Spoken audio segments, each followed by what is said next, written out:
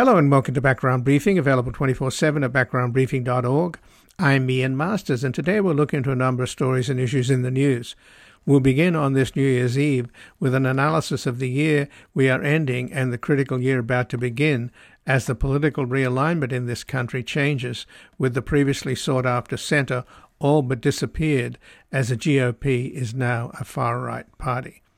Joining us to discuss this and the headwinds Biden is facing in 2024 is Richard Parker, who teaches economics and public policy at Harvard's Kennedy School of Government and is a senior fellow at the Shorenstein Center.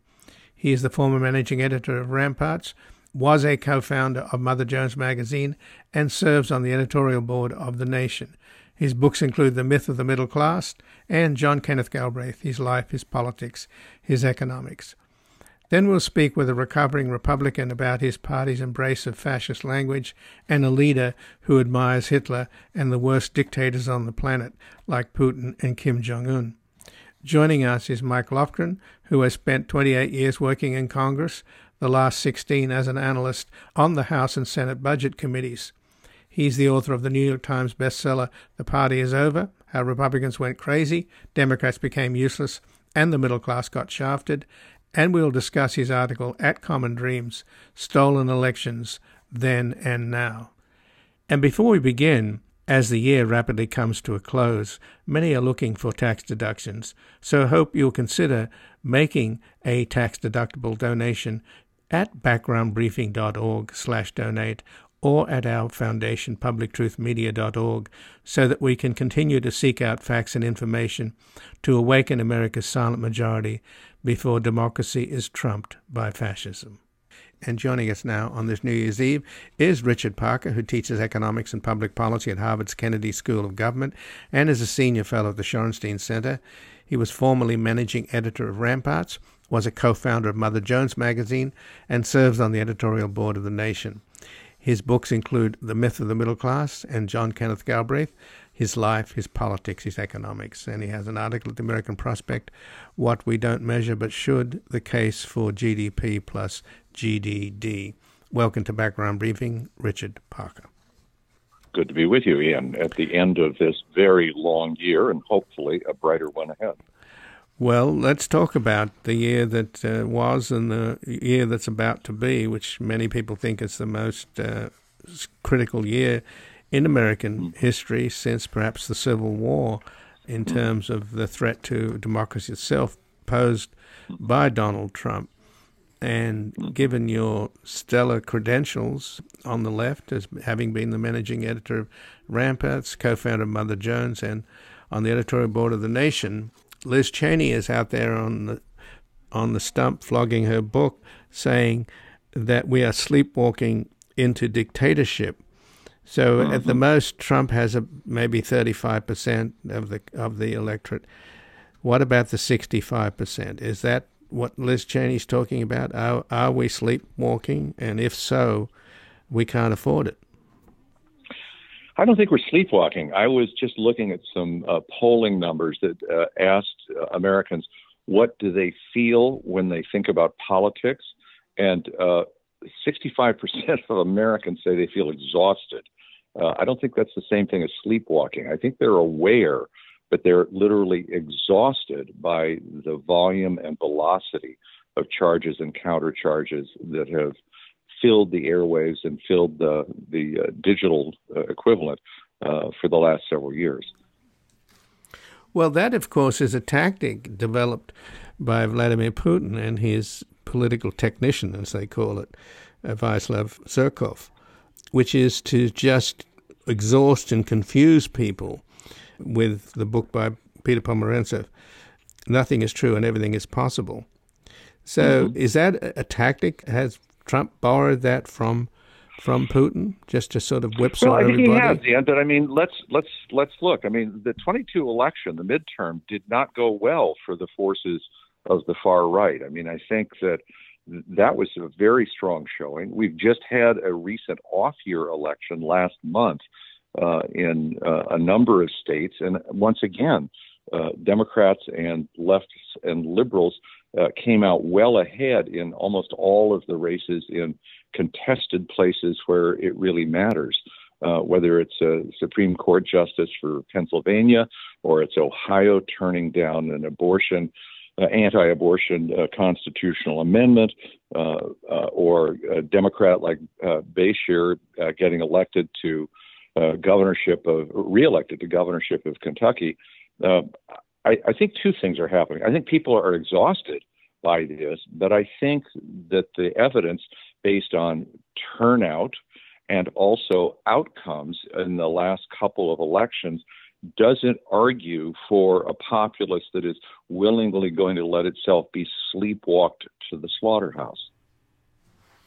So, do you think, though, that Biden's poll numbers are alarming in terms of whether you think They are, Ian. But let me just also push back, which is they have been crappy numbers for a long time, and conventional wisdom would indicate that if your president has really lousy numbers, that should be showing up down ballot in off-year elections. And once again, in 2022, and then in the off-year elections in places like Virginia this year, that's not showing up. Democrats are doing well, and certainly doing better than Republicans in all but solidly red states. And I want to just emphasize that we may need a new slogan, which is called "Keep Quiet and Carry On."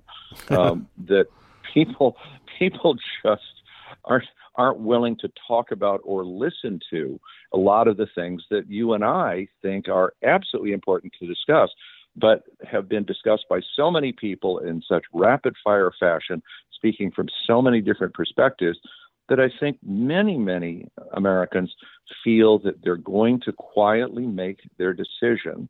And I think that's right. I think more than 20 years ago or 30 years ago, when we were electing leaders with very, very low turnout, we're going to see another round of high turnout. Whether it's going to be as high as 16 or 20, I don't know. And I think that one of the things the Democrats have to worry about is turnout, and we should talk about that in just a moment and why turnout could be affected. But I wouldn't read the tea leaves yet as giving a univocal shout out to an imminent dictatorship. I think that the dangers are absolutely there, and we can't overlook them for a moment. But I'm not yet convinced that the populace is willing to elect that dictatorship. Well, I guess a minute ago you were referring to the curse of cable news, but what about this amazing disconnect? And it puzzles me, and I've been interested in your take on this, Richard. Why is it that Biden doesn't get credit for amazing accomplishments for a guy with such a small majority? He's gotten so much done, and some historians have suggested that it's probably the most effective 4 years since Roosevelt in terms of getting stuff done. I would say at least since Johnson in 64, 65. Right. I mean, Roosevelt, yes, but I mean, for the short period that Biden's been in office, I think the apt comparison is the Johnson years when he's filling out Kennedy's term, and then the beginnings of his one term in 64, sort of the 64 through 65, early 66, where we got civil rights, voting rights, we got war on poverty, we got incredible investments beginning in environment. I mean, there's just a range of things. So I think a couple of things. Biden is coming into office after 4 years of Trump. Trump is coming into office after 8 years of Obama. Obama's coming in after 8 years of Bush. Bush after 8 years of Clinton. And I think that, the sum of those years since 1992, and one could even push back to 1998, but certainly from 1992 on, have been filled with the kind of vitriolic divisiveness that you can see Newt Gingrich introducing into the House when he takes over in 1994 and, has his spurious contract with America and really begins the process of the radical polarization. There was certainly division in the Congress under Reagan and even under Carter, but the realignment wasn't really complete until the 1990s, where the Republicans finally controlled the South and began to essentially make themselves into an all-conservative party rather than a conservative, moderate, mixed party, which it had been for the previous 100 years. And so we've had this ongoing period in which you have, Clinton with all of the troubling personal peccadillos, if you will, and the promise of being a Democrat, but not a Democrat that most people recognize as a Democrat. He's this thing called the neoliberal. He's the Wall Street Democrat. Then you get George Bush with his massive tax cuts, and then a pernicious war after a violent and heinous attack on the United States, but one that ties us down not only in Afghanistan, but Iraq, for what turned out to be the longest wars in American history, which no one, I think, would honestly say we have won. In fact, the residue of Iraq and of Afghanistan seems to me to be call into question what war has the United States won since 1945. So that hasn't stopped the military-industrial complex, though, has it? Absolutely does not. But failure doesn't disqualify in this political system. But I guess what I'm trying to say is this whole denigration of politics and politicians as a strategy within politics and as a reaction within the public to politics has been really accelerated since the 1990s. And Biden is harvesting the bitter fruit. I'm trying to answer your question, why the low numbers? People, I think, aren't willing to express an engagement or a trust of any leader at this point. They keep waiting for the other shoe to drop, keep waiting for the new expose, keep waiting for the program to go off the rails, keep waiting for the new crisis. I mean, when you think of the number of financial crises that we've lived through just in the 21st century and the first, less than a quarter of the 21st century, it's phenomenal.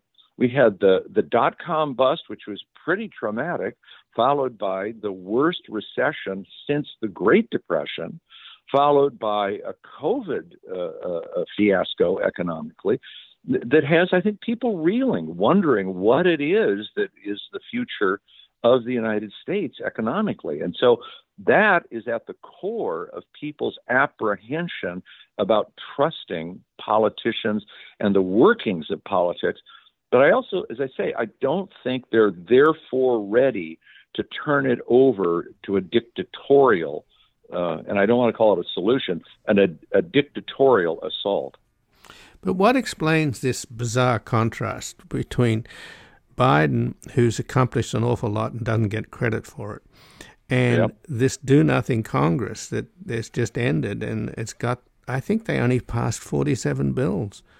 It's a record, but instead of instead of doing the work, they just rely on culture wars. And why is it that the politics of distraction and culture wars is sufficient? And why is the guy that's actually doing the heavy lifting and getting things done not getting credit, where these other clowns that just make a lot of noise and division and hatred and anger and delusion get the attention? Well, let's see. I think I'd attack that question in a couple of ways. One, I'd say it's important to recognize that we, in the United States, have a long history of long disruptive eras, and this is certainly a disruptive era. But the significance of those disruptive eras is that they're often eras that are between two longer periods where an older ideology and party dominance is waning after several decades of dominance by that ideology and party, and a new one is trying to be born. And I think I've talked to you about this before, Ian, which is I think we're in one of those traumatic interregnums right now, and that Trump in his own way is a signifier of the interregnum, because what is he? He's a businessman who was never elected to public office of any kind, not dog catcher, not city council, nothing before he ran for the presidency and won. Now, who else in the 20th century or the last 100 years has fit that description, basically, of American presidents? Well, the one you think of immediately is Jimmy Carter, who was the governor of one pretty minor State of the Union, but with zero federal experience in terms of governance. And it ended after one rather lame 4 years, just as Trump was driven out of office after a pretty lame 4 years. But who's the other? And you think back, well, my God, it's Herbert Hoover. And what do Hoover and Carter and Trump all have in common? They're all wealthy businessmen who claim that because they are not politicians, because they come from outside the political system, the swamp, as Trump describes it, that somehow they're going to bring their talents as businessmen to essentially reorganizing what they look at as a derelict corporation, which is the governmental system. But that's almost certainly wrong. And there's no evidence of business people, businessmen or businesswomen, fixing American government. I mean, there just isn't. What it requires is a sensibility that is fundamentally and supremely political in terms of mobilizing populations, forging strategic and tactical alliances, and executing a policy on multiple fronts simultaneously that recognizes that on any given front, on any given day, there will be setbacks, but that does not stop the advance that larger strategy is meant to encompass. And I think that what we're seeing in Biden is the emergence, the chrysalis of a strategy for governance for the next 20 to 30 years. And I think that by and large, when I look at the demographic change going on in the United States, it makes complete sense, which is, every 30 to 40 years, changes in the population structure dictate that political leaders have to reach out to cast new alliances by identifying new constituencies that hadn't been determinative before. And back in the 1980s, the Republican Party laid a long-term bet on the white South and its ability to also then deal with an alienated white working class. And for a while, that seemed to be doing incredibly well, so much so that the Democratic Party, the official party, and many of its elected leaders retreated into this thing called neoliberalism that was kind of an echo of Reaganomics masquerading with a little more kindness. I mean, it was Bill Clinton who said the era of big government was over, not Ronald Reagan. And I think what you see in Biden is a deep refutation of the idea that the era of big government is over. Government today is over 40% of GDP. And I think that what is lacking is a strong narrative that justifies that role for government by virtue not just of individual programs, but by the strength that a government that is actually attuned to a Democratic majority can bring in terms of benefit and advantage. That's what I think Biden is trying to steer the country toward. And that's, of course, what the Republicans are terrified that he might well do. So they're throwing the kitchen sink at him and keeping alive this idea that somehow, Biden is incompetent, Biden is hated, Biden is a cripple, Biden is, whatever. Right, the crime family. Yeah, it's just, yeah. Right. And again, politics is a blood sport in the United States. I mean, you're from Australia. You know what rugby's like. I mean, we believe in blood sports. This is not cricket. And I think that you're seeing a particularly brutal midfield battle going on right now. And it isn't determined who's going to win. It very well could be Trump. I mean, I don't have a crystal ball, but I would say to you that as someone who has watched politics for 50 years, it feels like some kind of deep tectonic shift is going on, and it's a shift away from the Reaganomic conservative agenda. But you mentioned Trump in the context of wealthy businessman and outsider. I think that might be a tiny bit too generous. I mean, he was a faux businessman, only wealthy business. Is that what you're right? Yeah. It was he was a product of a reality TV show called The Apprentice, Right. and in fact, his presidency was a reality TV show, and so was his campaign. He knocked all the other people off the island, and it was the most peculiar presidency because all he cares about is himself and his reviews. It's like being an actor and not doing the performance, but reading the reviews. Right. So he'd watch TV all day long to see what they were saying about him because there was no there. I mean, and that leads me to this question about our political future in a way. Is it really about, if you go back to the Nixon-Kennedy debate, Nixon's 5 o'clock shadow did him in. So Kennedy was the more telegenic. Clearly, Bill Clinton was telegenic. Barack Obama was incredibly telegenic. And Joe Biden is the opposite. So is that, I mean, in other words, are we going to get to the point where it'll be the Republican actor versus the Democratic actor? So, yes, and no, maybe. What do I mean by that? The mediums that distribute political information change over time. And since the Second World War, from the Second World War up to the Clinton era, the massive central distribution unit of political information was television, broadcast television. We then had a brief period where it seemed that there was the ascendancy of something called cable news, and there was actual talk about whether or not Ted Turner was going to become more powerful in terms of audience reach than the three major networks.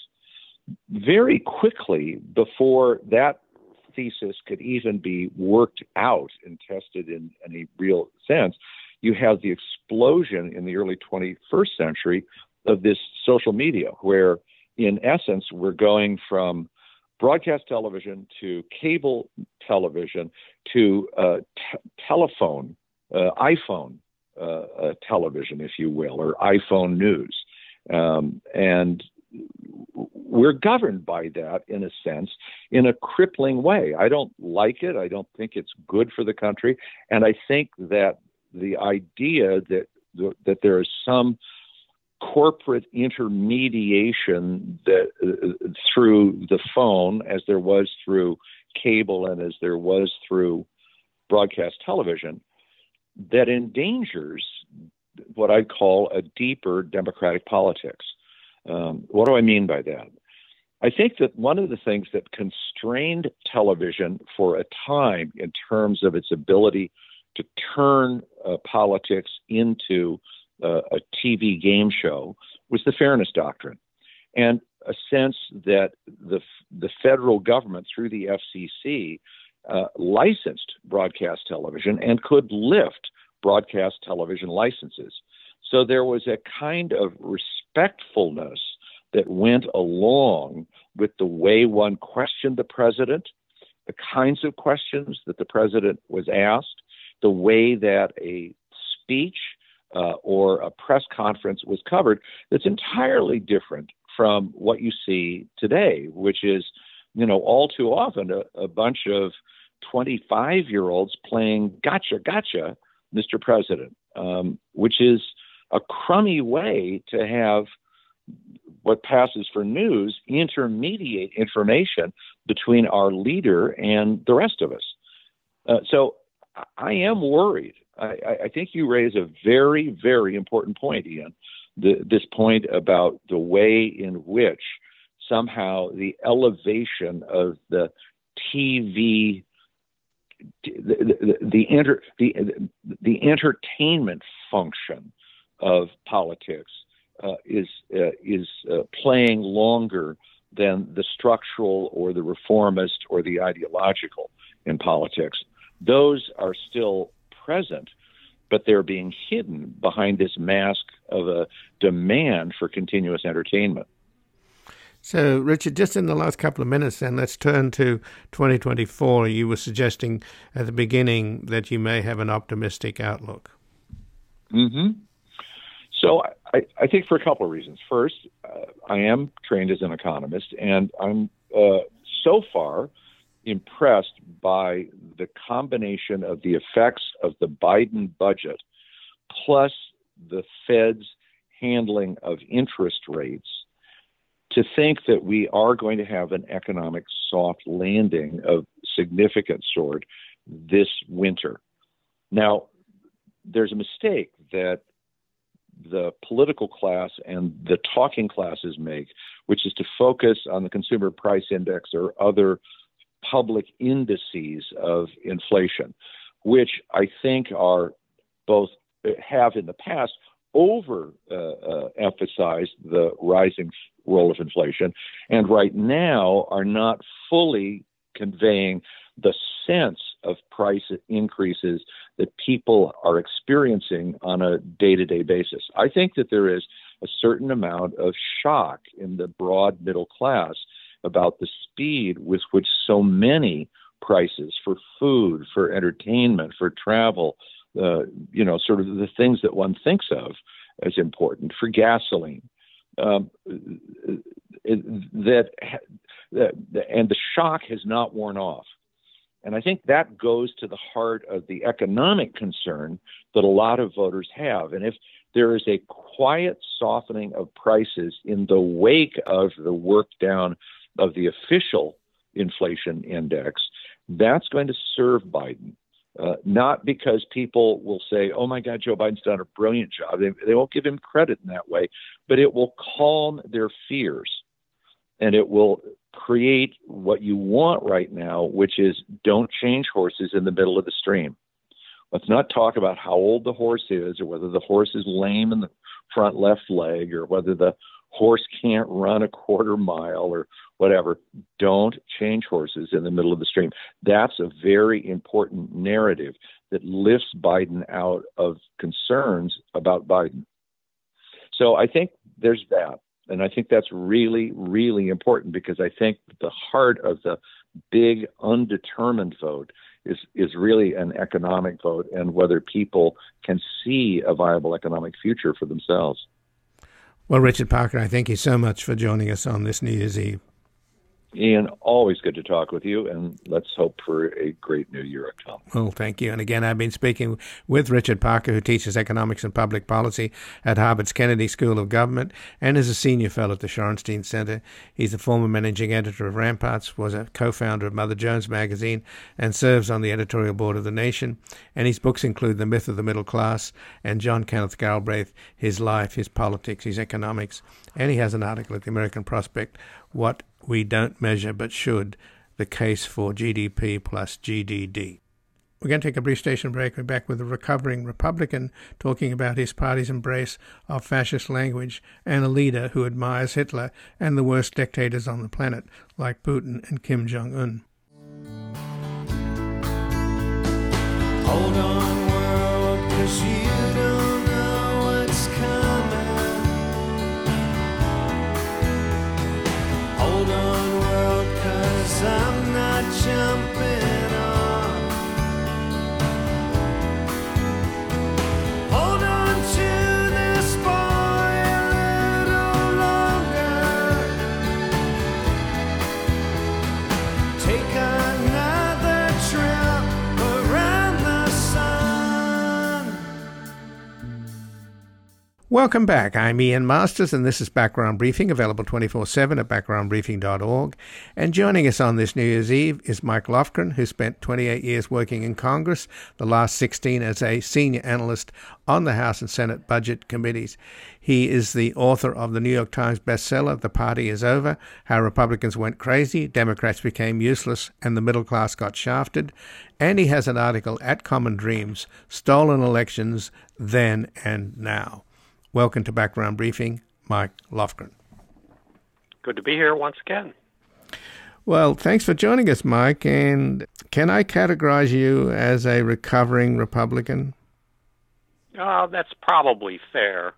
I'm somewhat more independent than what you would consider a Democratic operative, although I would say they're probably the only game in town now, given our electoral system, first past the post, and the Electoral College.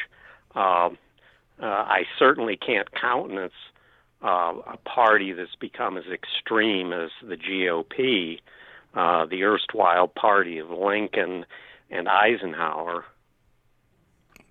Well, doesn't that also reflect the fact that there's no longer a political center? And if there is, the political center is in the Democratic Party.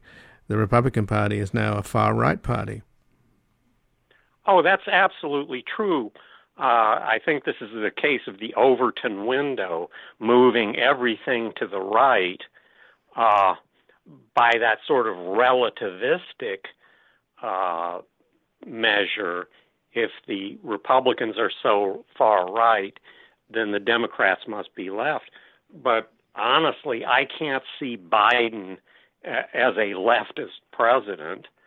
And even these things like the infrastructure bill was pretty massive. That's no different than things like the National Highway Act that Eisenhower proposed. So he's more of a centrist, and I think anybody who considers himself a centrist is probably going to lean Democrat.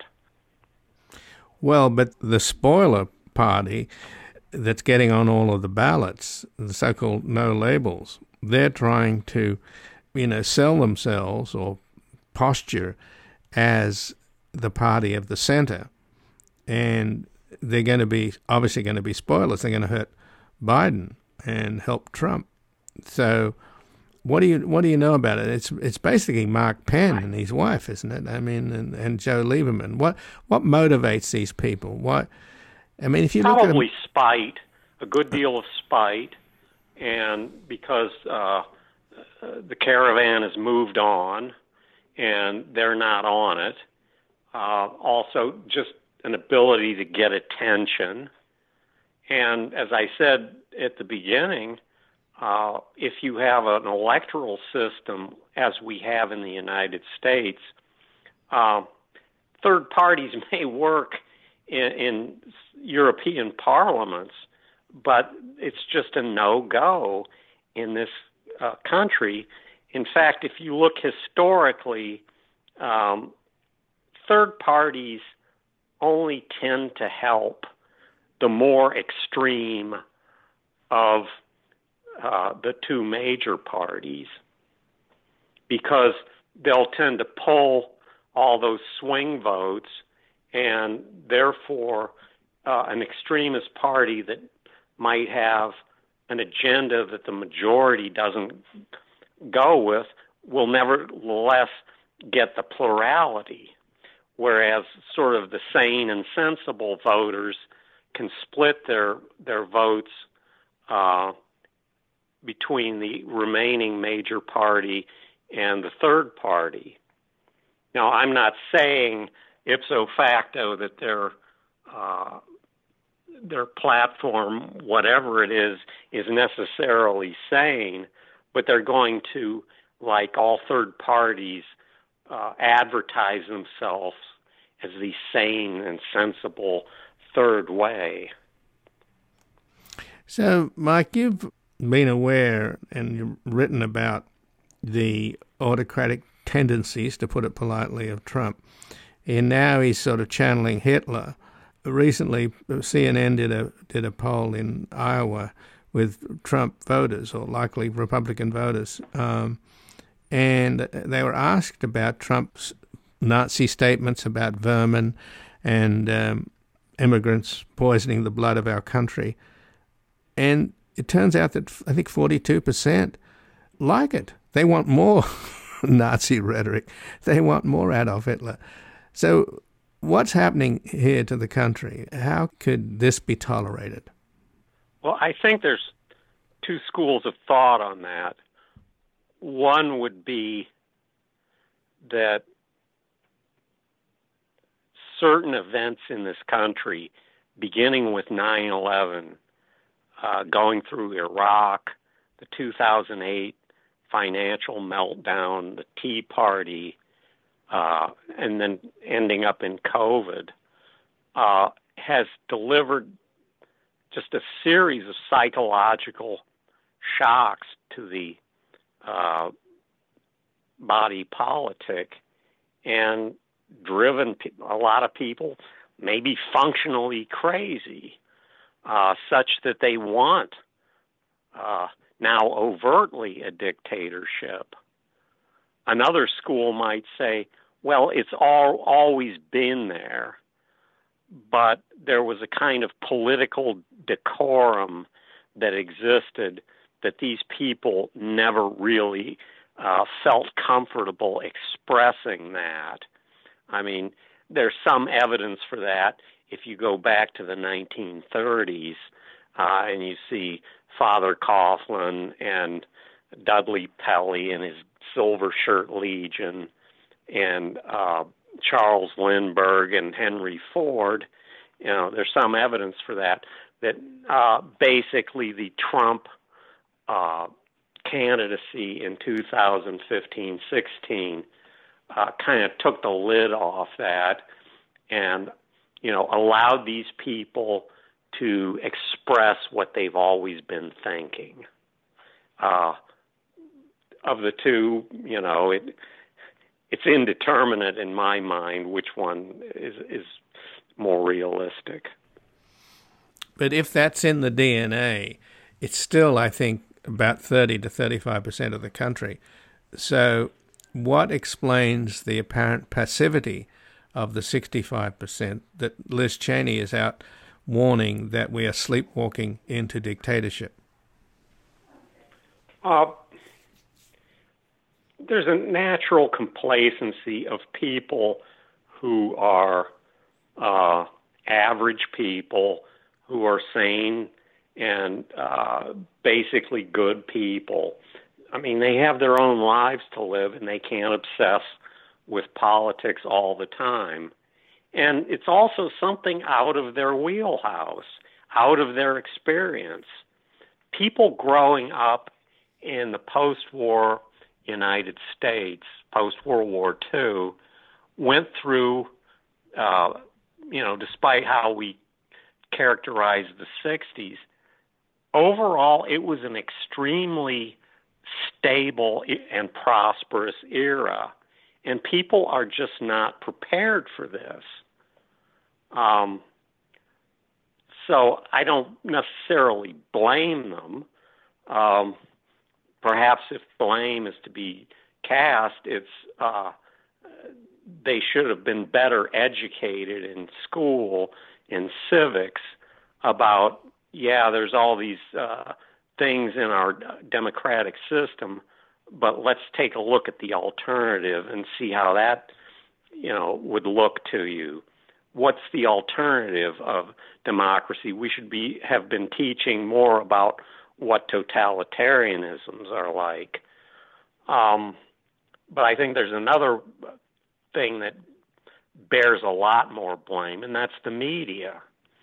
It's become corporatized. I have no doubt, but that certain of the moguls who own the media, they say they're hands off, but they wouldn't mind the tax cuts that come from a Republican administration, never mind if it's dictatorial, as long as they get – it's exactly the analogy of why the German industrialists supported Hitler.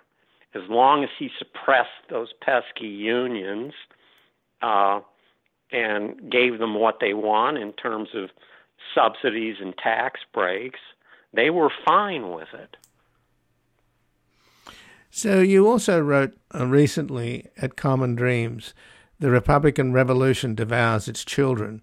Kevin McCarthy was the Kerensky of the Republican Revolution. Gates is its Lenin."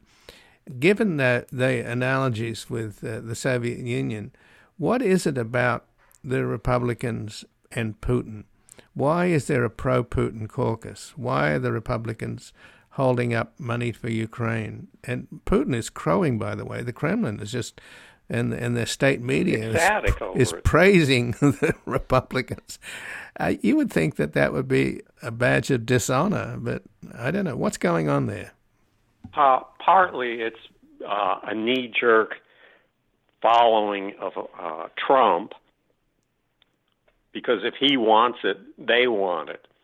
Even if they're insincere about it, they're going to vote the way Trump would want them to vote, just as free traders suddenly become supporters of tariffs.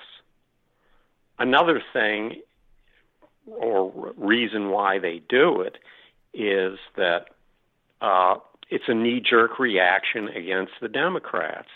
If a Democrat is in the White House and he's supporting Ukraine, they have to be against it. Never mind whether it makes sense, they're going to be against it. That said, there's a third, and this may apply in different percentages to different members of the Republican conference. There's a faction that believes in authoritarianism, and they've admired Putin for a long time because he is an authoritarian, obviously, and he says all the right things about white Christian civilization and all that other stuff, and against gays and against the supposed pollution of modern culture and so forth. I mean, he's having the Metropolitan of Moscow in the Russian Orthodox Church bless the soldiers and say that if they die in battle, they'll go to heaven. I mean, that sort of thing is catnip for the Bible thumper element of the Republican Party. Well, they've got a major Bible thumper now as Speaker of the House. Well, that's true. But that said, we're so much in a kind of Superman's bizarro world that a man who supports the Creation Museum of Ken Ham, that dinosaurs lived contemporaneously with human beings, who believes apparently in witches and demons, he's not conservative enough for the Freedom Caucus. They're already grumbling about him. Well, what's your sense then of the year ahead? Because it's shaping up to be the most significant election perhaps since the Civil War. And, of course, we recently had the most significant election since the last election. But we're having a lot of those. I think, to paraphrase the English historian Adam Tooze, we are now in a poly crisis. And it pretty much started with COVID, and there have been, reverberations with Russia invading Ukraine, China becoming extremely authoritarian, the Hamas-Israel war, global supply chains in chaos. And the problem is each one of these crises magnifies the other.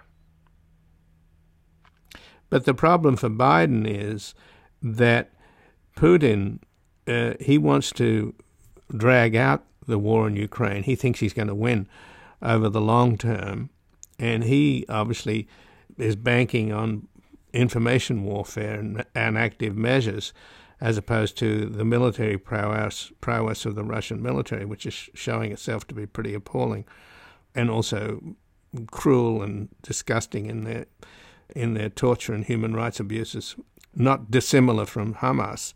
And then you've got Netanyahu wanting to drag out the war in Gaza. Absolutely. because every day that he's in charge is a day he's not in jail. So you have these two horrible players on the world stage, Vladimir Putin and Bibi Netanyahu, who both want Trump to come back. Can they succeed? Absolutely. That's my opinion as well. Well, will they succeed? I mean, what can be done about it? Yes, there's a genuine dilemma there with the Israel situation. It's hard to say whether, given the political facts on the ground, Biden could have done any different. But as it is, he risks becoming a hostage of Netanyahu, who has every incentive to drag out the war. And on the Russian course, side, the problem in Ukraine is similar. As long as the facts on the ground remain the same, a stalemate is almost as good as a victory for Putin. Not quite a victory, but it certainly makes things more difficult for the West. So, how do you see then this playing out in the next year? I mean, is there any way for Biden to get the arms that Ukraine needs to, in a subterranean way that doesn't get much reported? The U.S. and its ties to Europe are getting much closer. The Baltic states and the Scandinavian states, which mostly had kept at arm's length, the Scandinavian ones, from the United States, are making all kinds of defense pacts with America, and there's a much closer cooperation. At the same time, we're hearing that Russia's economy, they put it on a full wartime economy, and partly the result of that, but also the sanctions, the economy is overheating. And you could have a situation like that in Germany in the First World War, where the economy essentially collapsed before the end of the war. But so that's one possibility. That's not a guarantee. Right. But in your job as a senior analyst on the House and Senate budget committees, you dealt with the Pentagon budget. And my understanding is that there's at least $10 billion in a slush fund that Biden could tap into for Ukraine. Yeah, that's difficult. The problem is we're getting kind of towards the bottom of the barrel unless we have new authorizations and appropriations for weapons, because we have to hold back something in reserve because there's always China. So, in other words, we're running out of the stockpiles of weapons, right? And having to... There's no question of that. In the issue of howitzer shells, for instance, we have been way behind on that. And Pentagon analysts who mainly worked on the basis of these wars in the Third World, counterinsurgency wars, sorely underestimated the expenditure of ammunition in a major conventional war. Right, but there's only one factory in Pennsylvania that makes the howitzer shells. In and Joe the Pentagon, Biden's Scranton. Right. And it's a factory that's over 100 years old. My God. Well, but isn't it true that the Pentagon wants gold-plated programs like the F-35? They don't care about prosaic things like artillery shells. That has unfortunately tended to be the case. They would rather have the big gold-plated program in prospect rather than logistics and stockpiles of ordinary day-to-day stuff. But that's the stuff that wins wars. So D-Day was less about weapons per se than it was about logistics. Well, what's your prognosis then for this coming year as this war goes into a World War I standoff in the winter, where the ground gets hard and the mechanized vehicles and tanks and stuff could start rolling? I'll say, with respect to Ukraine, as well as with respect to what happens, does the war drag on? Is there a ceasefire? The center of gravity in both Ukraine and Israel is in Washington, D.C. It's mainly a political issue here. And what gets decided here is what's going to affect what happens there. It's very similar to the early years of World War II. The real center of gravity was, would America pass Lend-Lease and save the Allies? Well, it is extraordinary to see the pro-Putin caucus at work here in the House of Representatives and to a lesser degree in the Senate. It's well, we had a pro-German caucus among the isolationists in 1940 and 41. So Right. It's kind of like history revisited. Well, Rachel Maddow has been doing some work on revealing those kind of ties that were much deeper. They involved the U.S. senators and congressmen and a German spy working with these officials inside the U.S. government. So that's an untold story. I wouldn't be surprised if it wasn't a parallel operation today. Right. Well, that's one of the things that I think is a massive problem, is how money-based politics, and people can be bought. The Saudis buy all kinds of government officials when they leave office. Russian oligarchs, Putin regulates them and deploys them, and they're buying off all kinds of American officials. Not to mention, Citizens United and the extent to which it's flooded our politics with money, to the extent that our legislators are telemarketers. They spend their days dialing for dollars, not doing the people's business. Absolutely. They spend about 40% of their time doing that when they're in cycle in an election year. But the real thing about Citizens United and successive court decisions is not so much that it's a lot of money, it's in many cases anonymous money. Right, that's the dark money Leonard Leo's been deploying to literally capture the judiciary and stack the Supreme Court with these far-right majority. Correct. Right.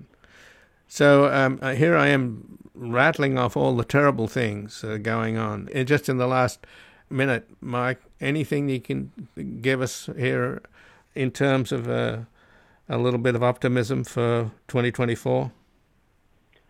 Well, we know there's all these appeals that will be made and delays, but I think the sheer succession and frequency of rulings against Trump, against Giuliani, the Colorado Supreme Court decision, now there's a revelation that the same thing happened in Michigan in terms of trying to extort election officials that happened in Georgia, and that may end up being a legal case as well. That I think the sheer number and volume of these legal cases, you can't imagine some sort of 12-dimensional chess where somehow this is all good for Trump. It's not. Well, Mark Lofgren, I thank you very much for joining us here today. Thank you. And again, I'll be speaking with Mark Lofgren, who spent 28 years working in Congress, the last 16 as a senior analyst on the House and Senate budget committees. He's the author of the New York Times bestseller, The Party Is Over, How Republicans Went Crazy, Democrats Became Useless, and the Middle Class Got Shafted. And he has an article at Common Dreams, Stolen Elections, Then and Now. This has been Background Briefing. I'm Ian Masters, and I'd like to thank producer Graham Fitzgibbon and assistant producer Evan Green.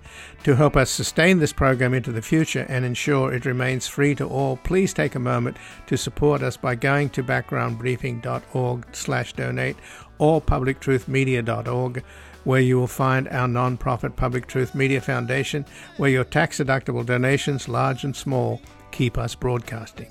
And if you've missed any of today's programs or would like to explore our vast archives, you can find us at backgroundbriefing.org, where we include extended interviews searchable by topic and have made it easy for you to sign up for daily email updates that provide links to resources, articles, and books discussed on the program.